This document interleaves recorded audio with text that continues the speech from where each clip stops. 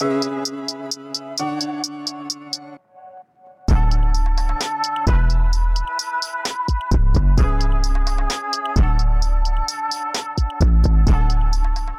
what's going on, people? Off the Line Fantasy Football Podcast, episode 73. We are here starting our team divisional outlook series. We're going to be starting with the AFC West outlooks, where we go through each team and what we think from a fantasy perspective. Of course, this is Eugene speaking right now. We also got Ike here. How you feeling?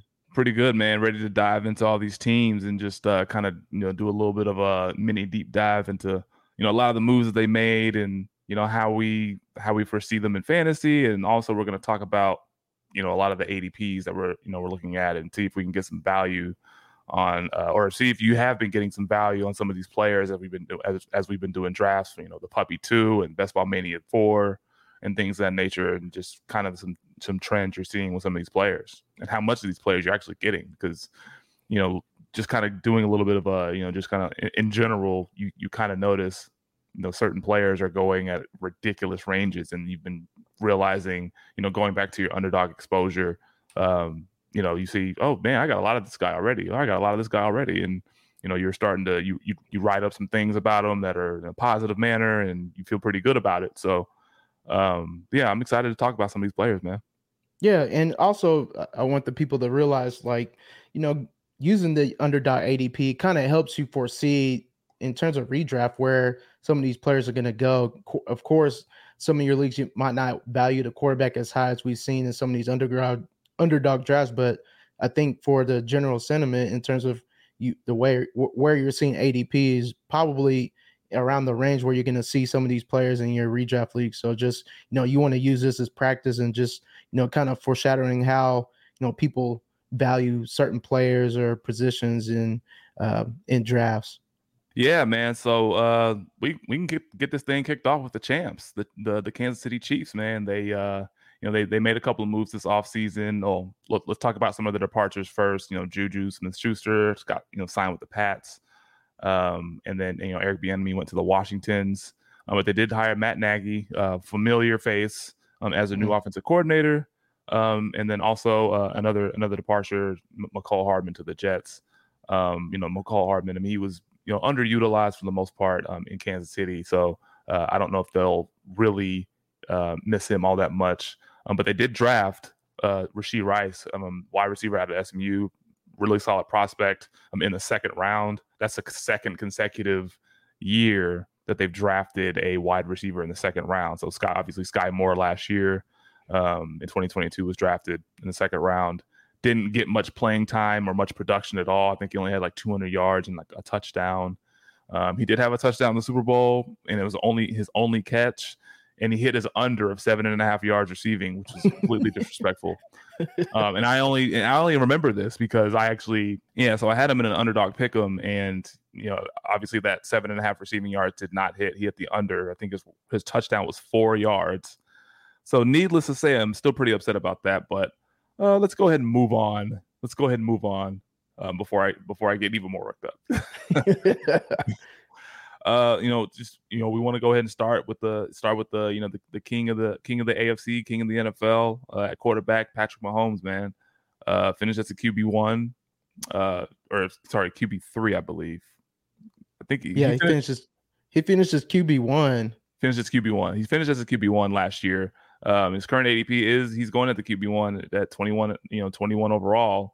He led the league in passing touchdowns, and all of this he did without Tyreek Hill in 2022. And, that was one of the things that, a lot of were scaring people off about Patrick Mahomes last year was, oh man, he loses Tyreek Hill and he has a bunch of essentially Jags at wide receiver. And we'll talk about the receiver room in a second. But that was one thing that we were kind of, worried about. But, it's Patrick Mahomes, and Travis Kelce got fed.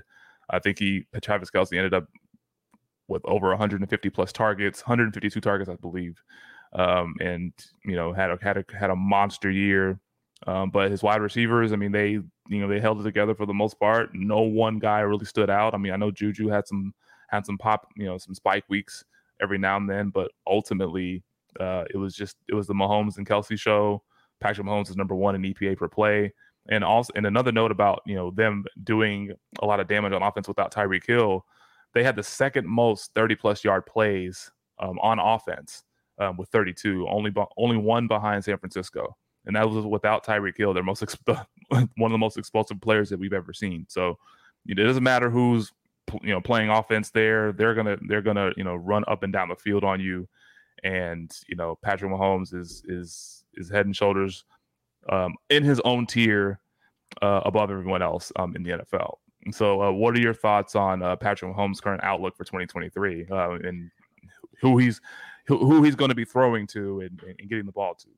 I mean, I was one of those people that kind of was, a little shaky about how he was going to perform because of no Tyreek, a bunch of, like you said, Jags in the wide receiver room outside of, Juju at times, and just really relying on Kelsey, and it didn't really matter. So I'm not going to fall for that again. I don't care in terms of like Eric Bieniemy not being there because everybody said that Andy Reid was the one that calling the play. So nothing's really changed on that end. I know their offensive line has gotten a little bit weaker, but overall, I think he'll, be top 3 in fantasy in terms of quarterback play once again. We heard Joe Burrow say that he's the top guy until somebody overthrows him. So, why doubt that he won't, be up there towards the top in terms of, finishing fantasy wise for quarterback play. So yeah, more evidence that he's the top guy. Number 1 in true passer rating, number 1 in QBR, and obviously I said number 1 in EPA per play. Just fire up Mahomes. He's well worth his draft position. I know it's frowned upon to draft quarterback that early, but hey, if you can get him, a lot.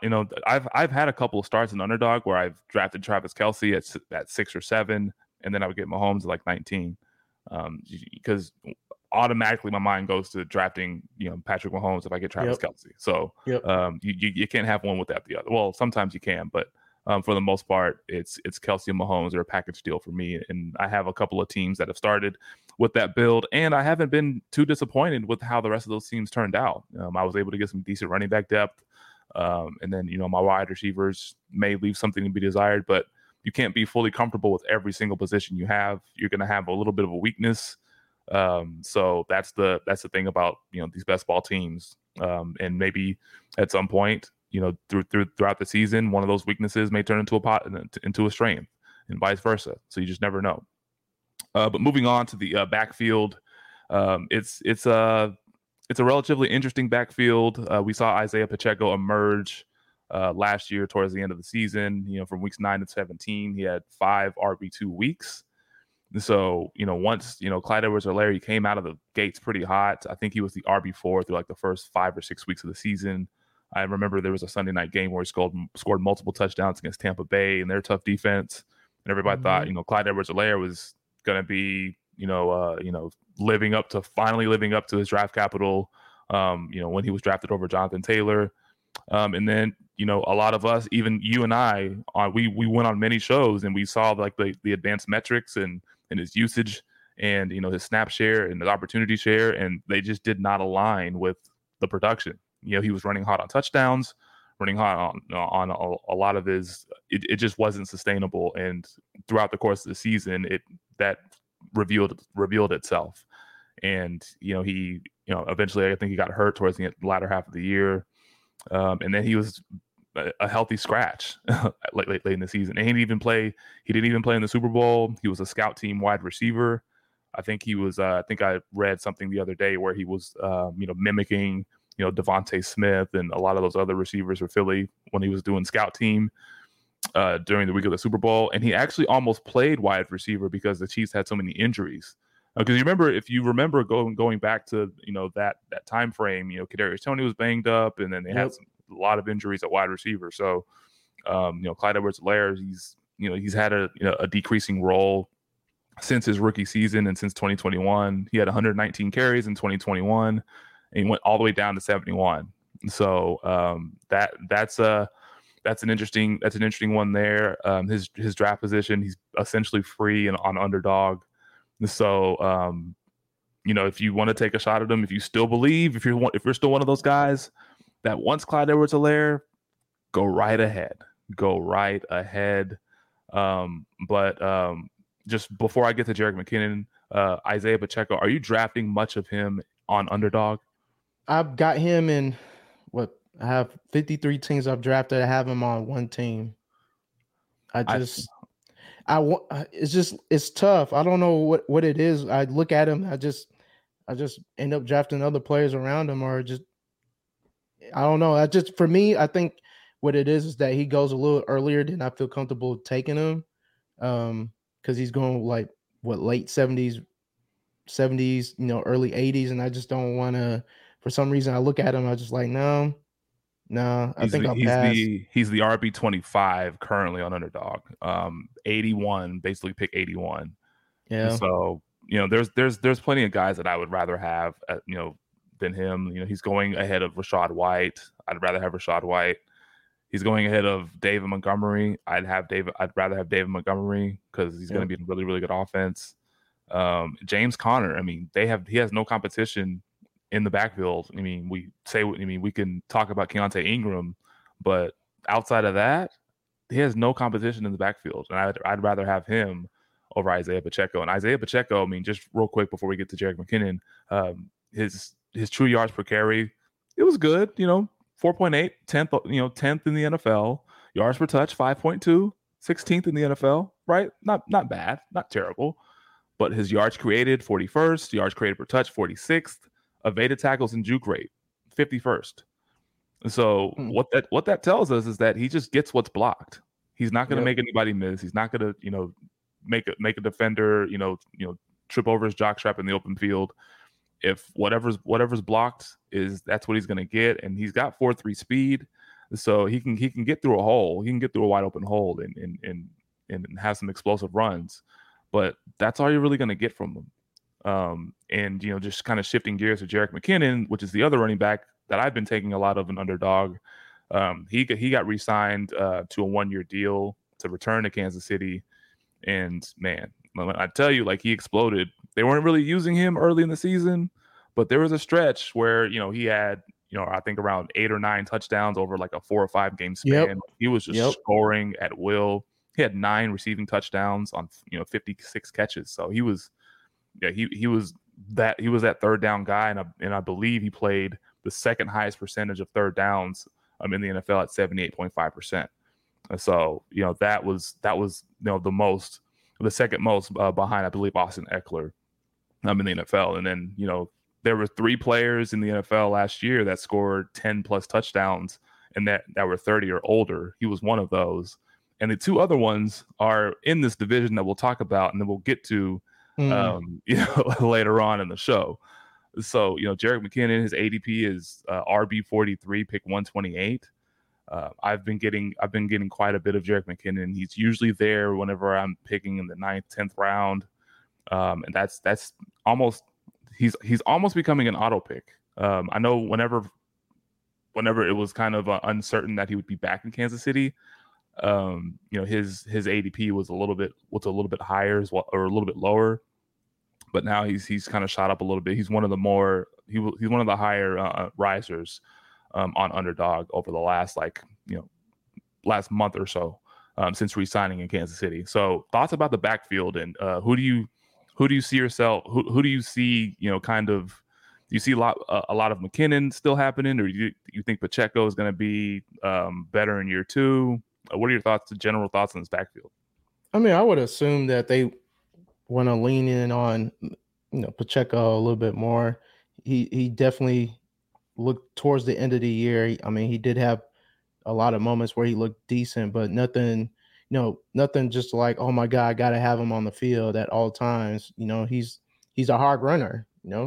People don't like tackling him, but still going to be, I think for the most part, you'll never know who you're going to play from week to week. I mean, you can start Pacheco, but do you really trust him in your lineup if you're playing lineup leagues? Best ball, cool out sprinkle here and there. Same thing for McKinnon, but overall, just it's the backfield. I mean, even though McKinnon, he did do a lot of work towards the end of that year.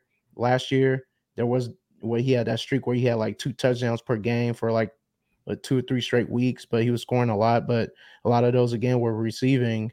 And if you're playing underdog, that's half point. So I mean, you're gonna need touchdowns from him for him to even make your lineup. You can't depend on like 3 for 40 every week. He's not gonna make your lineup. But again, it's best ball, so there's gonna be those weeks where he spikes. So I don't like the bullet here and there with McKinnon, but overall the backfield is just blah. Yeah. Yeah, but I mean, it's still a prolific offense, and we don't know we don't know if what Matt Nagy's philosophy is going to be with that backfield. But I would assume though that since Jerick McKinnon played on so many third downs, I think they should probably keep that as a staple in their offense. And if that's the case, that's going to render CEH useless again, and it'll be business as usual. Yeah. So, but the biggest question we have about this offense is obviously the wide receivers. It's a really ambiguous wide receiver room. And, it's actually cheap to stack an underdog. It's really cheap to stack an underdog. If you get Patrick Mahomes early, you can stack, a couple of these guys in the later rounds. We have MVS, who's, wide receiver 69 at, ADP 156. We got Sky Moore at ADP 122, wide receiver 56. Kadarius Toney, his ADP is wide receiver 38, pick 72. He's supposed to be the de facto number one. Well, I mean, I don't know. There's a lot to his talent. I feel like a lot of people are still kind of living off of that 10 catch 189 yard game against the Cowboys when he was a member of the Giants. That's the allure for Kadarius Toney. And that year when he was playing, he did have an elite yards per route run and a target rate of I think 28%. So there were some elite metrics there, but since he's been at Kansas City, he hasn't been able to really stay healthy. He's been kind of banged up a lot. He is used, kind of like a gadget. He was being used as a gadget guy, but I think this year, there's been some confidence, positive talk about his ability to be a number one. I mean, obviously it's the June news cycle kind of hitting.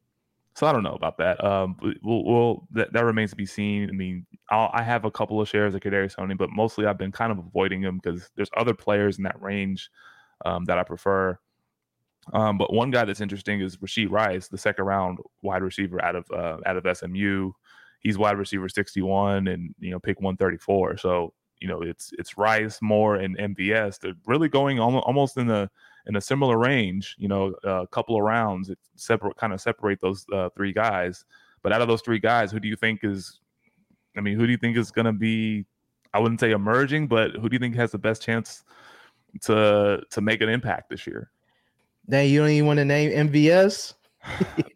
I actually, and then I'll just before you answer, I'll say that I have no MVS on best ball. None. Yeah, I have. I think I have 2 shares of MVS. Zero shares.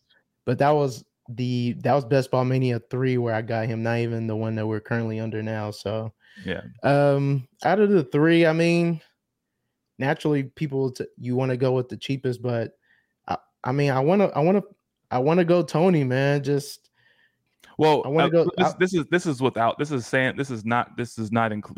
excluding Toney. I'm saying out of those other guys like Rice, Moore, and MVS. Who do you think has the best chance? Yikes!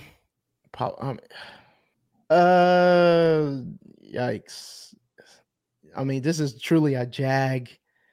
This is a bunch of jags, man. You literally coin flip and you just MVS, and you can't even say that's a wrong answer because you don't know. Yeah.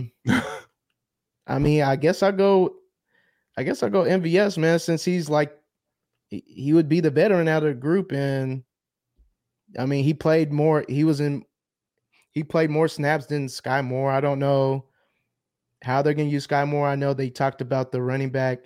I can't remember the running back they've been talking about for training camp, but they pretty much said he's locked in as the guy to do punt and kick returns. So that's one less job that Sky Moore is taken away, even though he got that taken away during the playoffs when he kept fumbling. But let me just go MVS, man, because he's the one that's usually going downfield and dropping the balls. So You said he's dropping the balls. Dropping the balls, man. So he has the most chance to pop because he's the one that's trusting to make those, potentially make those deep plays. Yeah, I mean, Yeah, sure. I don't know, man. I okay. It's kind of gross. It's kind of gross. But honestly, I like Rashee Rice, man. I like Rashee Rice, second rounder.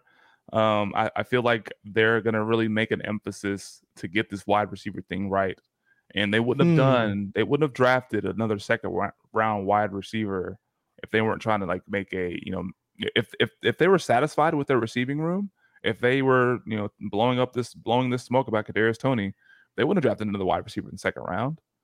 And Rashee Rice, I think, is that guy. I mean, he had a 30% target share, 31% target share at SMU, over 1,300 yards, almost 100 catches in his final year at SMU.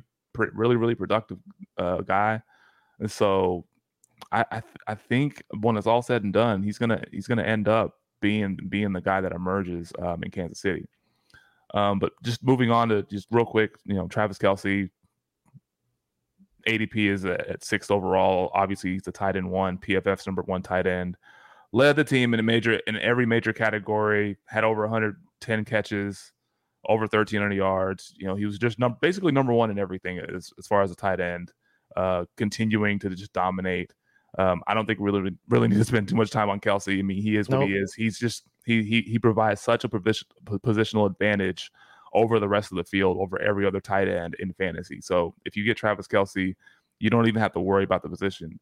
I would even venture to say that you can potentially just draft Travis Kelce as your lone tight end in best ball, and then just leave it at that. I'm not that bold, but I get why people would actually do that. But yeah, that concludes the Kansas City Chiefs. All right, so let's talk about the Las Vegas Raiders. It's not really too much positive going on over here. They let Derek Carr, just pretty much let him go. They traded him to the Saints. I know one of the fan favorites, Barefoot Mac Hollins, he left to the Atlanta Falcons on free agency. They traded Darren Waller to the Giants. They signed Jimmy G. And they also signed Jacoby Myers and Austin Hooper. So and OJ Howard. And OJ Howard, for whatever that's worth. And then they also drafted Michael Mayer, so out of Notre Dame in the second round. So, they kind of maybe they feel like they did an addition by subtraction. I don't know about that one, but I guess we'll see. Some of the key player. Well, let me back up for a second. Was there any of these moves that you liked? The Jimmy G thing, like, I get it, he's efficient or whatever, but I mean, I'll talk about it once we talk about key players, but I don't think this is an ideal situation for him. On top of him, like, we don't even know if he's even going to play. Like, the whole situation with his physical, because of him recovering from injury, like, his contract is not even guaranteed if he doesn't pass it. I know he recently passed it, but now he needs to actually show that he's going to be, able enough to play. Yeah, I mean, I think ultimately this franchise is confused as to what they want to do. They don't know if they're tanking. They don't know if they're trying to compete. If you just look at the roster, I mean, they have some really good skill guys, but outside of that, I mean, what are they doing? Like, what are they doing? We have no idea. Like you said, Jimmy G was efficient, and there's a guarantee. I mean, there's an outside chance that he may not even pass, and he may not be on the team. So I mean, there's a lot of concern, and their offensive line is not that great. Even though Josh Jacobs had a career year, and I'm sure I'll touch on that here in a second. But yeah, I'm not really moved by any of these offseason additions or subtractions or whatever the case is. I mean, they traded Darren Waller. I guess they feel like they needed to get something. I know he was obviously rumored to be traded numerous times and finally got traded. So, but no, none of these really move the needle for me.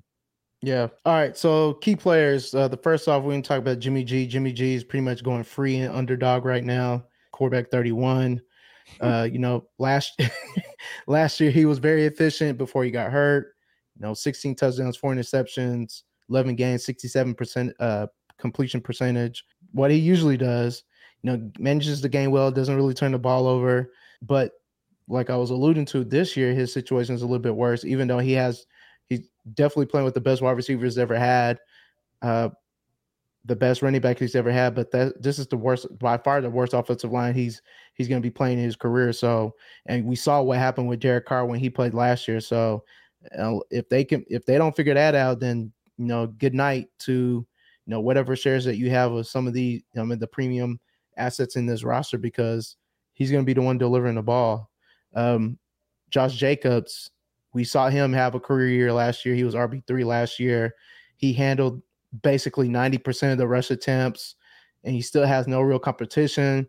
He had damn near 400 touches last year, which is pretty unheard of on these days. I mean, the only person that really rivals that in this day and age is Derrick Henry. So for him to have that amount of touches from even coming from before the season started, the talk was Zamir White was going to be ushered in at some point during the season, because we just assumed that the Raiders weren't going to re-sign Josh Jacobs because it was contract year. Fast forward, this dude smashes and Zamir White is like to dust. You don't even utter his name. So, but to also keep in mind with Josh Jacobs is, you want to monitor that contract situation, because I don't think he's signed that franchise tag yet. So, and obviously he doesn't have full leverage. He doesn't really have any leverage, honestly, in terms of the situation he's in. But, you want to kind of monitor that and see how they end up handling that. So you got anything to add to Josh Jacobs? No, I mean, no running backs this day and age really have leverage. I mean, it's the unfortunate truth. I mean, it probably should change at some point down the line, whenever they, with a potentially new CBA. I don't know when they're up to negotiate that, but something needs to take place with running backs, because they're constantly disrespected. I know it's a position that there's not a lot of opportunity. There's not a lot of value in the running back position. Dalvin Cook just got cut, and he had a pretty damn good year. He had almost 1,200 yards this past year, and showed that he's pretty explosive. Now I know his efficiency metrics are dwindling a little bit year over year, but for the most part, he's still a really productive guy, and he's 27 years old. But the life of the running back, man, it just sucks. I mean, and Josh Jacobs is coming off of his career year, and that's when you eat contract years. You bet on guys that you bet on guys that have the contract years, and Josh Jacobs was super efficient last year. Was number one in the NFL in yards created at over 1,233 yards created. That's insane. That is insane. Yeah. And number two in evaded tackles. And so Josh Jacobs is just he was a monster. He was an absolute monster. Yeah. Devontae Adams, he's going basically wide receiver ADP of 13. So basically at the turn in the first round in your underdog drafts right now, we saw him. He was wide receiver 3 in 2022. Imagine you having the number 3 wide receiver and the number 3 running back, and you don't even come close to sniffing the playoffs because your defense only Raiders fans probably have them on their roster at the same time. Because ain't no way. Ain't no way, boy. Ain't no way. Devontae was second in the league in targets, third in yards. Just a monster year with his best friend. Now he's playing with Jimmy G, somebody that doesn't, he can deliver the ball, but again, playing with, a pretty bad offensive line, pretty much a dicey quarterback situation for Devontae. So in terms of outlook for him, man, I mean, obviously we're going to assume that he's going to be that guy, but I think for me, I'll be a little more hesitant in terms of drafting him when he comes around my turn. Like even for me, like in some of these underdog drafts, I've seen him go like he's still around pick 14, pick 15, and I'm just like, I think I'd rather go take Jalen Waddle, the wide receiver 2 from Miami, than the situation that Devontae has, man. Which is kind of telltale. People want to see it. I don't blame them. I don't want to take a chance in that particular situation, honestly. Yeah, but whoever's throwing him the ball, I mean, it's just we got basically a vintage Devontae Adams year, just with basically everything that we saw in Green Bay. You know, he was first at over 2,000 air yards, second in deep targets, number one in target share. Being peppered with targets is the norm. If you're throwing the ball to Davante Adams, he's the guy that you're going to get the ball. He's the guy that's going to demand the ball. Yards per route run metrics still in the top 10 at 2.59. So it's a normal year. So I'll take some Davante Adams, but yeah. Man, that quarterback situation and that just environment period is just not ideal, man. Yeah, I just expect some kind of regression. And like you said, when you play underdog, you're playing a lot of tournaments, so you can portfolio approach. Of course, you're going to dabble in some, but I'm definitely not going to be overweight. I can tell you that within my teams, I probably look at my percentage. I bet you it's less than 10%. So yeah, actually, let me I just don't want to. I don't want to do too much in those yards of Raiders wide receivers with Jimmy G as quarterback. And then also you got Jacoby Myers, who we talked about, that got signed from the Patriots. His PFF grade number 7 wide receiver, which is really interesting. You wouldn't even expected that, but he was really efficient last year. He was 67 for 804 and 6 touchdowns. You know, just a basic year for him.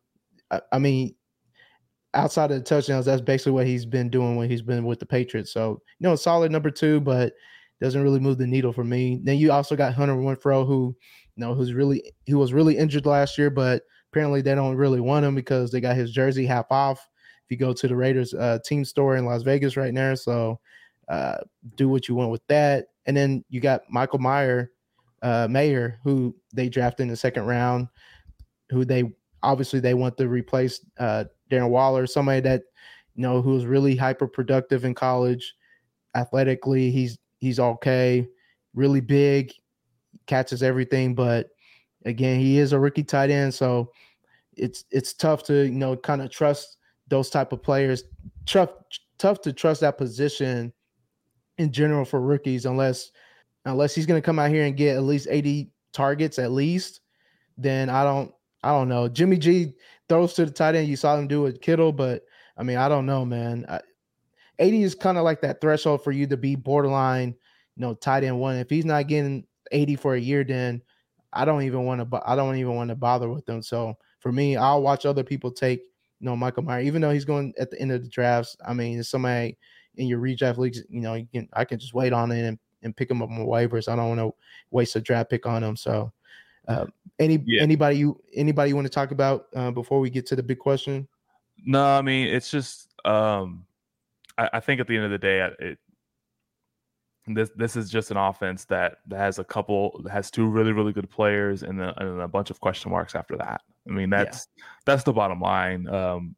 And it'll a lot of it will get cleared up if their quarterback situation improves. If Jimmy G is healthy, we know he's at least serviceable and he can feed a number 1 receiver. So, and you know, the right offense and the right scheme.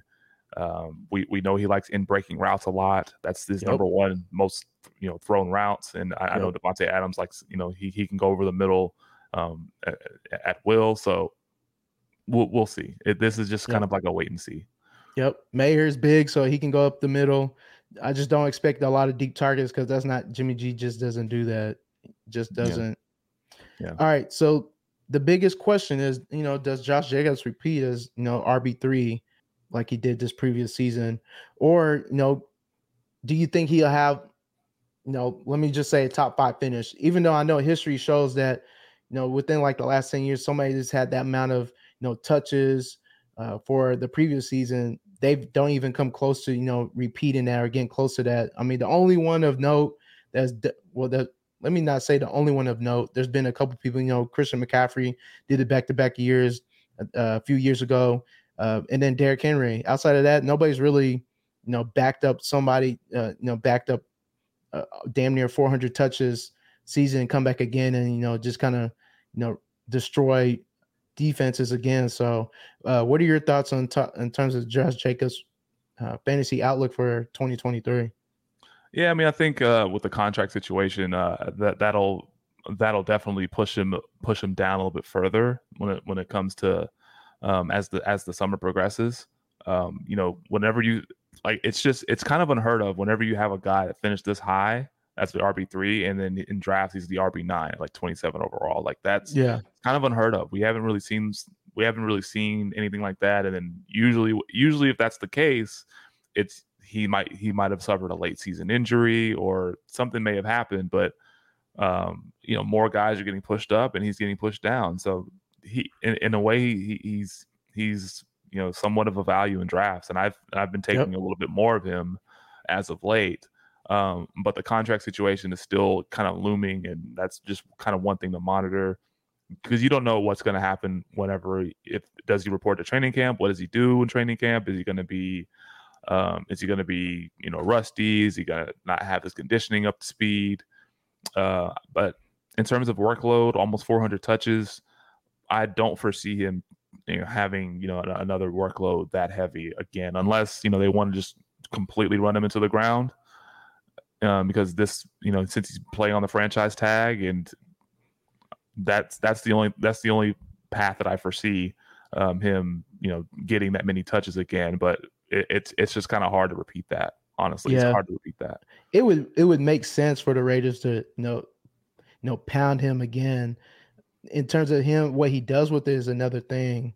But I can definitely foresee him getting a lot of touches again. Now, 90% of the rush attempts is, and for him not to get hurt for somebody that's always has some kind of nagging injuries, it was just everything aligned for him. I just think regression hits him in some kind of manner, and he doesn't repeat this RB3 finish. He might finish in top RB1 finish, but not RB3.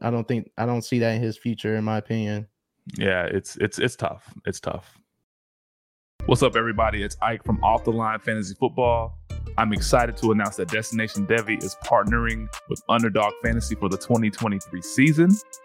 There's no better way to put your skills to the test against me and other top fantasy football analysts this offseason. But here's the best part. If you use promo code OTLFF when signing up, you'll get a 100% deposit match of up to $100. And if you deposit $10, you'll get access to strategize with us in the Destination Devy Discord. Now, why is this important? You get additional stats, additional tips, and much more to dominate your drafts. And plus, we got all the information. We got all of the EDU for you. So what are you waiting for? Head over to UnderdogFantasy.com, sign up, and let's make this season one for the books. All right, so next, we're going to go ahead and shift gears to the Denver Broncos, the new look Denver Broncos, with adding Sean Payton as their head coach, trading draft picks to acquire head coach Sean Payton from the Saints. I think the last time we saw a head coach traded for picks was John Gruden in Tampa Bay, first in Las Vegas, or the then Oakland Raiders. So they added Samaje Perine, who was a pretty solid pickup from Cincinnati, and they drafted Marvin Mims in the second round. So I think that was a kind of a surprising pick for many people. So like that, but he can stretch the field, and Russell Wilson, as bad as he was, can still throw the ball down the field. And then there's a lot of evidence that kind of points to that. I mean, as bad as our offense was in 2022, you remember I mentioned that Kansas City had 32. They had the second most 30-yard plays in the NFL with 32. Denver was tied for fourth with 29. Who would have thought how bad he was? With how bad he was, Denver was fourth, and they had 29 plays of over 30 plus yards on offense.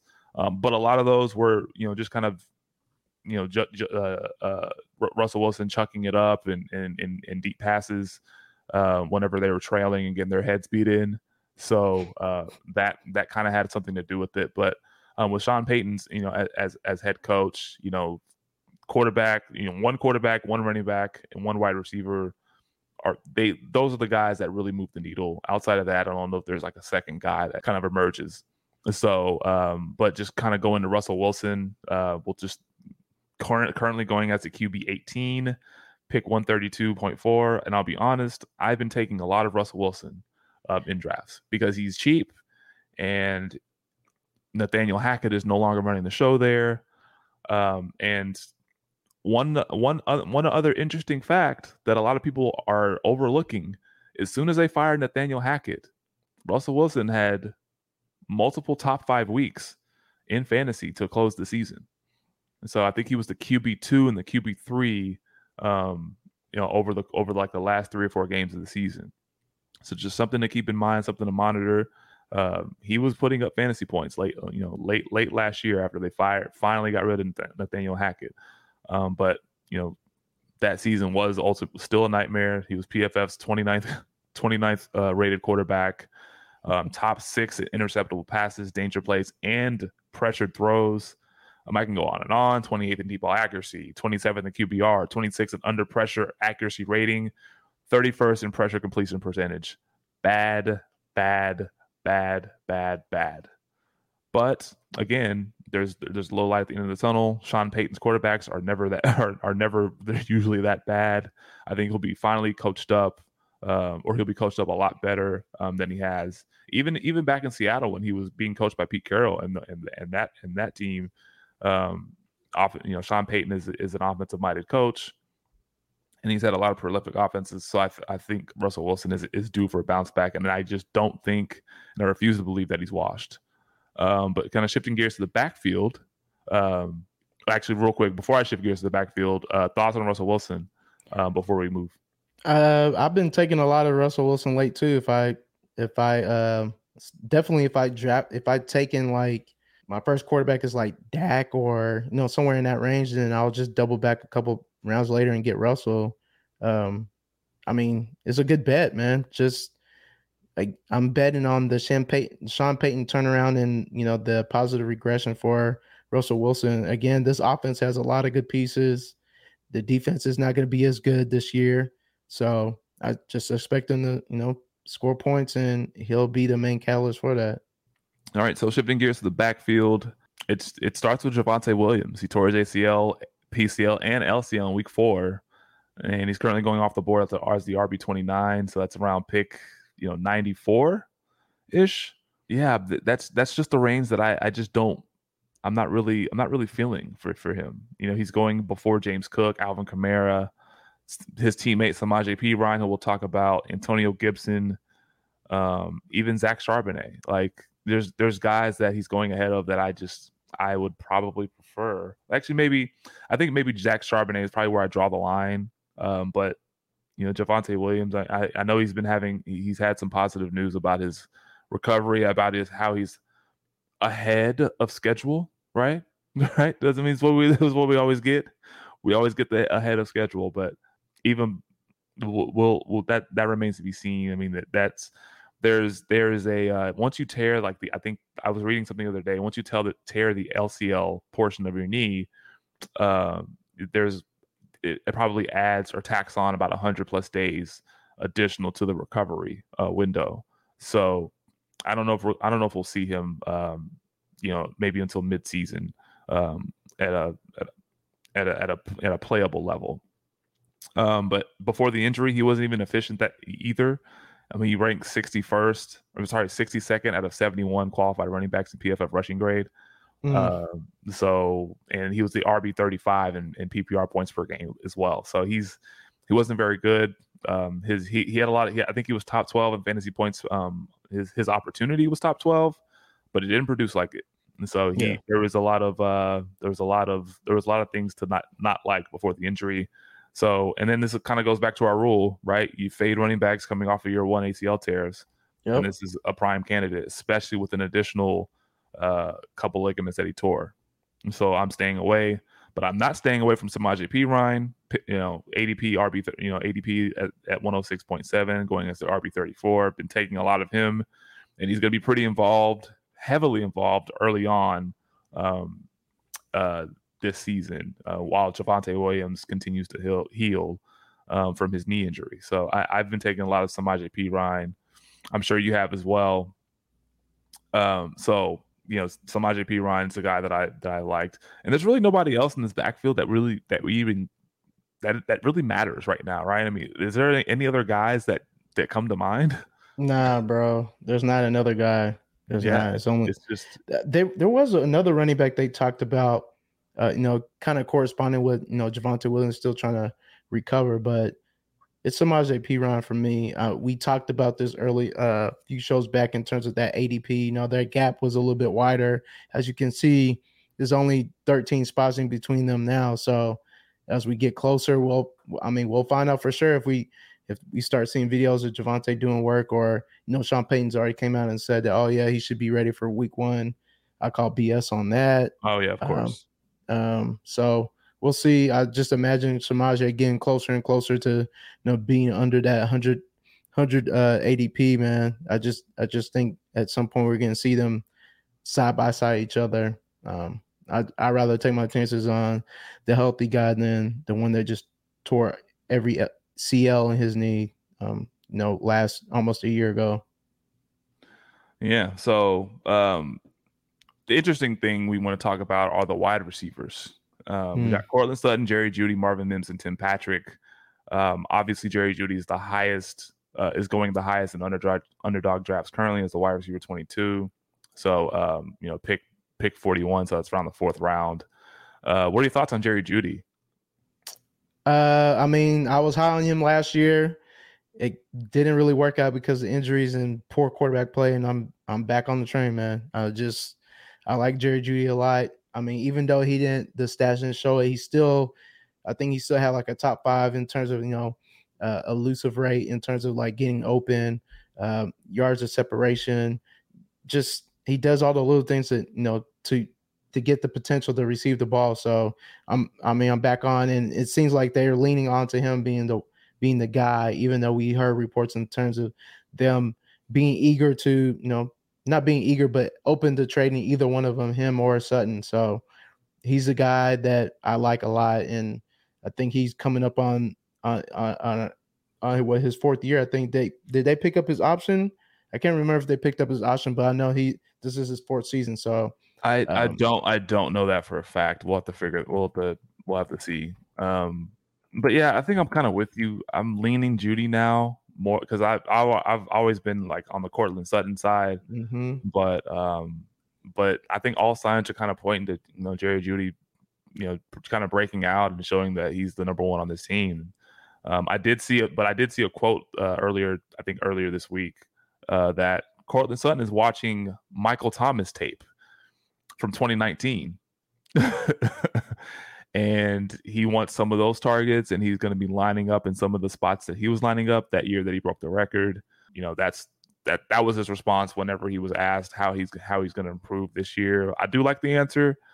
I mean, so basically, like in games that Jerry Jeudy's been active in Cortland Sutton's career, he's only averaged about 10.5 fantasy points per game.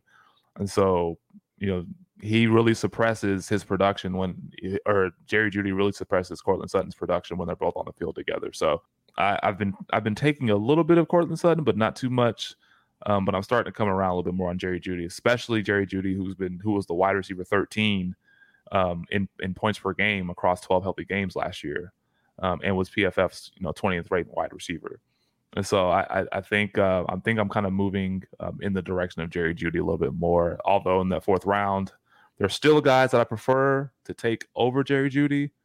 But if you're taking Jeudy over, if you're going Jeudy versus Sutton, I'm taking Jeudy in 2023. And then they drafted Marvin Mims in the 2nd round, and we talked about earlier, prolific guy, field stretcher. But then Tim Patrick, he's going basically free at the end of drafts. I don't know what his outlook is. He's coming off of an ACL tear as well, towards the ACL. I think was it the beginning of training camp or the beginning of the preseason? I can't remember. I want to say it's the beginning. I want to say it's the beginning of preseason, but it was super early before the season started. Yeah. So we'll have to see how his recovery is going. But there was there was some talks that Tim Patrick was Russell Wilson's favorite target in the early practices, and how he was last year before he got hurt. They were building a lot of chemistry, so we'll see if that carries over. But I don't know, because year 1 ACL tears, you like to fade those guys. We like to fade those guys. And then the only guy relevant in the tight end room, Greg Dulcich. He had some efficiency as a rookie. He had some pretty good metrics. I mean, air yard share, he was 7th overall. His ADOT was 3rd. And he had 12 deep targets at the tight end position, which was 3rd as well. So Russell Wilson was targeting him down the seam and down the field, and I think that's a guy that he's going cheap. He's going cheap enough in drafts to where you can get some value there.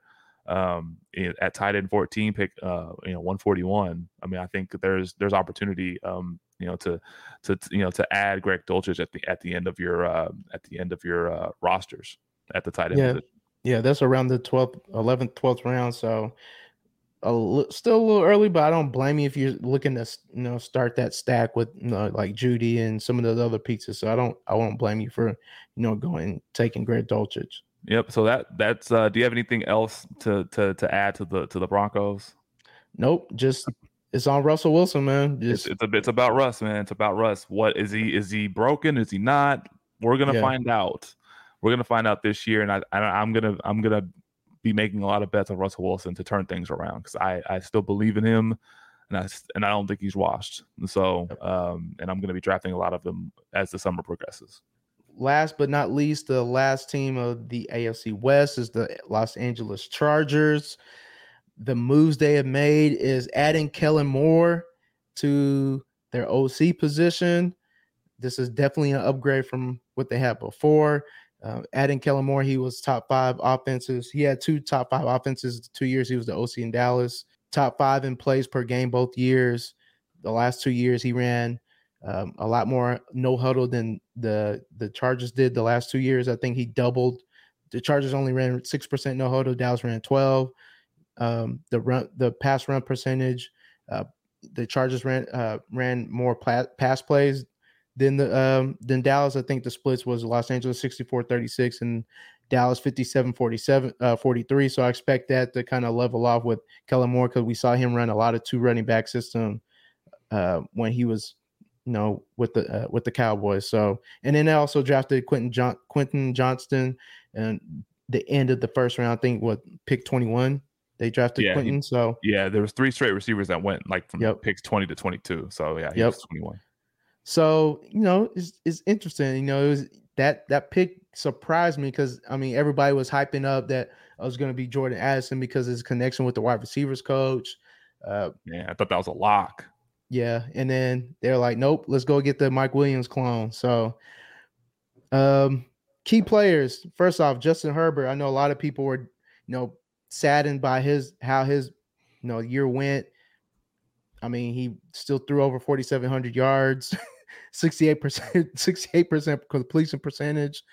I think the thing that people were just startled by was just fantasy points, man. He only threw 25 touchdowns. I know last year, the year before, we saw him throw 40. So it just kind of the year slowed down for him once he hurt his ribs, kind of early on in the season, just never really, the offense really just didn't open up after that. They were just really dink and dunk. I think he had the ADOT was at 6.4. For someone that has that big of an arm, that's egregious, in my opinion. That's negligence. Brock Purdy had a higher ADOT than Justin Herbert. Yeah, it's just ridiculous how he was used. It's definitely late in the season. We saw him, finish QB 11. Like I said before, he was PFF graded number 12 quarterback of the year. Right now, he's going QB 7 in underdog drafts at ADP of 55. So basically, before the 6th round, he's getting drafted. Points per game was declined from the year prior to 2022. So overall, I just expect him to come back to life with the play caller Kellen Moore with all the weapons that he has around him. I just expect him to go back to good graces with a lot of people in fantasy. What are your thoughts on Justin Herbert? Yeah, and then just kind of adding on to the Kellen Moore thing. I mean, Kellen Moore didn't have he's been consistently in the top 2 in neutral pace. And I think last year the Chargers were 4th in pace. So they're used to playing fast already. So they're going to play a little bit faster this year, and and Kellen Moore's offenses were pretty prolific.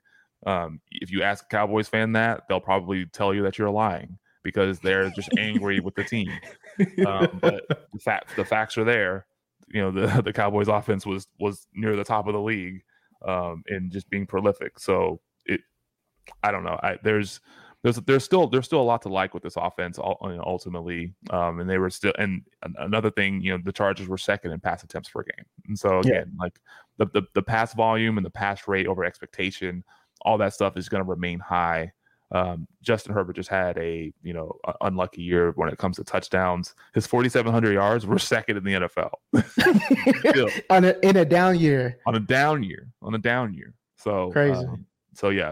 Definitely buy up Justin Herbert at his ADP right now. So crazy. Austin Eckler, the guy that's leading the back room, the running back room for the Chargers.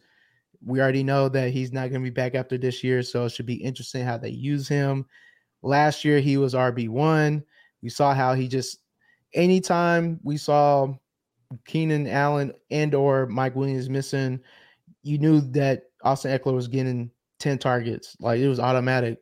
With Kellen Moore calling plays and with not just now adding Quentin Johnston. I'm not sure if we're going to see the volume that he sees in terms of passing wise.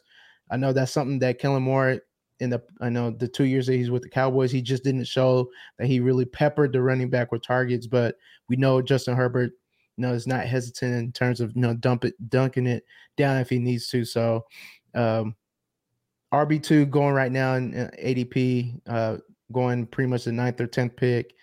I don't blame anybody for taking him that high. He's been smashing the last 2 years. Like I said before, Kellen Moore does like using 2 running backs, so it should be interesting how he utilizes Austin Eckler with whoever he trusts to be that backup running back, if it's Joshua Kelly or Isaiah Spiller, 2 backs that did basically nothing for the Chargers last year. So it should be interesting how he handles his backfield. What are your thoughts? Yeah, and a couple things about Austin Eckler that they just basically led to him just smashing over the last couple of years. Red zone looks, he was carries inside the 5. He wasn't getting that before, but now over the last couple of years, he's been getting that, and his touchdowns have completely spiked. And then the other thing is third downs, and red zone targets. As I mentioned when I talked about Jerick McKinnon earlier, he was second in the NFL on third downs. Third downs played for his team. Austin Eckler was first. So that's no secret. And Austin Eckler had 25 red zone targets versus Jerick McKinnon 16. So he was far and away the most active running back down inside the 5 or in the red zone. And that's a huge reason why Austin Eckler, especially in a good offense, because this offense is going to be good and it's going to be really good again this year. With Austin Eckler continuing to smash his last year, might as well go out the bang. He's into fantasy. He knows we're watching. He plays fantasy, and he's on every week on a fantasy football podcast talking about his performances. And so he's a man of the people. He's a man of the people, and he's going to continue to produce. So looking forward to seeing another year of Austin Eckler smashing. And it's about time. Yeah. It's about time he finally moved up to the RB2 because it was Bijan Robinson for a while. Throughout the early part of this best ball season, and finally he's starting to pass him up a little bit. Yeah, and then also I just need to keep in mind, just to put in perspective, this dude had 107 receptions as a running back. I mean, he was only 9 players period that had over 100, and he was 5th on that list on 127 targets, which was 84, almost 85% completion percentage for him, catch rate. So just ridiculous, man. Automatic, man. He's automatic. Just crazy. All right, wide receiver room. Keenan Allen, PFF grade number 9 wide receiver. Mike Williams, PFF grade number 18 wide receiver. These guys are pretty much going within the same range in terms of being drafted. They're being drafted in the same round, in the 4th round. ADP for Keenan Allen is 38. Mike Williams is 44. Wide receiver 19 for Keenan Allen. Wide receiver 24 for Mike Williams. So I know when I see both of them, I'm just kind of like, I kind of exactly. Just my hands kind of shaking like, they're good, but I don't know if they're that good. But like I said before, portfolio approach, I kind of dabble in each one. Not really, it's just in case, man. It's a good offense, so I want a piece. Never know. Never know. And then now you got Quentin Johnston in the mix. He's going wide receiver 42 ADP of 81. It's a little high for me for the wide receiver 3. Josh, But hey, if we're looking at a prolific offense, I that's true. I mean, get that. Yes, I get that. But if we go back to Kellen Moore, throughout our time watching the Cowboys, the wide receiver 3 is not a guy that I'm just like, I gotta have him. And somebody getting drafted at 81, you need somebody to get hurt. That's all. I mean, honestly, you need somebody to get hurt out of those two. But isn't Mike Williams banged up? luckily, he's on the right team because these guys stay hurt, so it works out for him. So potentially, I get it, but 81 is it's a little pricey for me.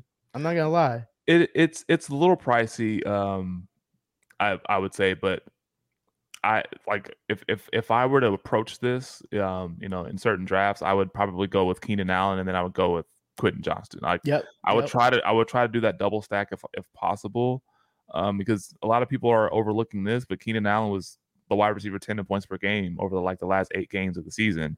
Yep. When he came back from that hamstring injury, because you remember he played week 1, and then it got hurt, and then played a little bit, I think the next game or a couple of games, got hurt, and then missed half the season, and then came back, had 60 catches, and finished with 66 catches. So Keenan Allen was still vintage Keenan Allen over the last 8 games. So I think, especially with a team that's going to be even more pass happy, an offense that's going to be even more prolific. I think Keenan Allen's a good bet at wide receiver 19, ADP 38. So I think Keenan Allen and Quentin Johnston are probably my target. And look, Quentin Johnston has first round draft capital. He's going to be on the field. He's going to get on the field at some point in the season. If it's the middle of the season, the end of the season, the beginning of the season, who knows? He might be a factor early on. You just never know. But Quentin Johnston will get on the field and he's going to produce, I think. Which sucks where the next guy, Joshua Palmer, I mean, somebody that we kind of been a little high on. He's flashed at moments, but he's pretty much dust now. He needs a couple people to get hurt. Also, being a wide receiver 4, and then you also got Gerald Everett, somebody that again I know I was high on last year, and he finished right outside tight end 1. I'm back on the train again because we've seen with Kellen Moore how he likes getting usage out of the tight end, and this is an athletic tight end.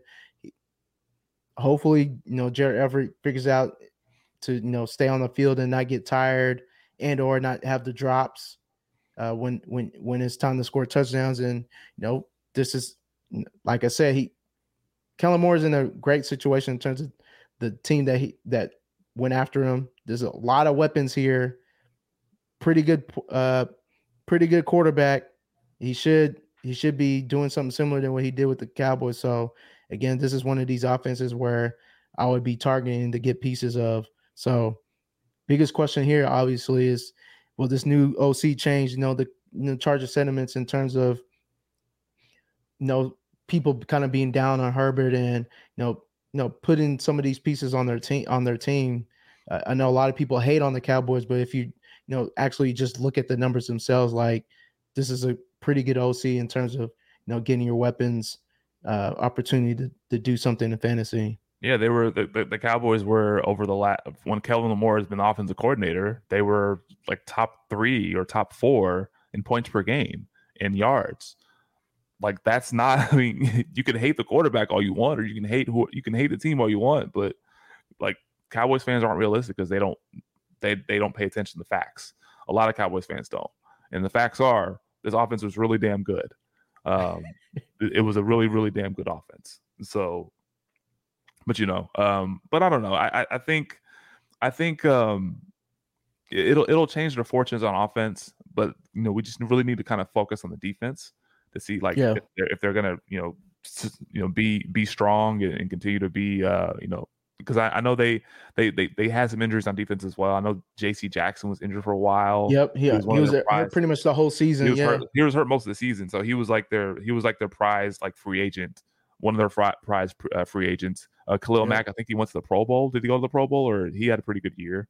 I can't remember. But, I think he did. I know Joey Bosa missed a lot of the time because he got hurt. There was a D line. Yeah, just people kept getting hurt. Yeah, people just kept getting hurt, and but like we know the offense will be prolific, and they'll continue to score points. But they just need to be more consistent. And I think Justin Herbert will probably, push for about, I don't know, he'll probably push for around like 35 plus touchdowns this year. And then also another thing that I forgot to even mention, they had 2 linemen that missed pretty much a lot of the year. I know their first round draft pick got hurt. He didn't play any of last year, so the offensive line should even be better. So I just expect this team overall offensively just to be better, man. I just expect a lot of points because they're still in division with the Chiefs, and the Chiefs are going to score. It doesn't matter who they have out there; they're going to score. So got to keep up. Broncos, we expect some kind of positive regression, so got to be ready for that too. So I just think that we should see a lot of points coming out from here. We are at the end of this show. Please tap in with us throughout these next few weeks as we go through each divisional, talking about the Alex for each team within that division. I know next week we should have a guest. We're going to be talking about the NFC East, so make sure y'all tap in with us for that episode. I know y'all be excited about who's going to come on here for that. Of course, always, we got to talk about the underdog promo that we have going on. I know, like we talked about, you see the puppy, the $5 tournament that's going on. They got the Best Ball Mania 4, $25 to enter. Use our promo code OTLFF. You get deposit at least $10. You get 100% match up to $100. You deposit $10, you automatically get into the Destination Devy Discord for a year. Within that Discord, we've been talking about on underdog, strategy and underdog build. So tap in with us with that. We're definitely trying to get somebody from within that group to to be the big time winner at that Best Ball Mania 4. So come in there, have fun with us. Let's trade strategies or whatnot. Let's talk underdog and let's try to win something. All Gas newsletter that drops every Friday, 7 a.m. Find it anywhere on our Twitter handles, or you can find it at Destination Devy on Twitter. Follow us on Twitter at Off the Line FF. You can follow me on Twitter at Fantasy Genes, that's GENES, or just follow Ike at _Ike09. We are pretty good, funny follows, I would say. So come follow us and have fun. So Ike, you got anything else? I do want to update you guys on how many underdog teams I have drafted to this point, June 15th. I have 89 teams drafted. Damn. I have 89 teams drafted, and the puppy 2 is almost filled. So you guys get it in. Get those last few entries in. I think they'll probably take a little bit of a break before the puppy 3 comes out. Yep. But Best Ball Mania, almost at 96% filled. So yeah, so they'll be taking a little bit of a break on that. But yeah, I'm what I told you guys at the beginning of the season. I ain't messing around. Nope. I ain't messing around. So I got all these teams being drafted. So hopefully I have even more success than I did last year. So that's the goal. That is the goal.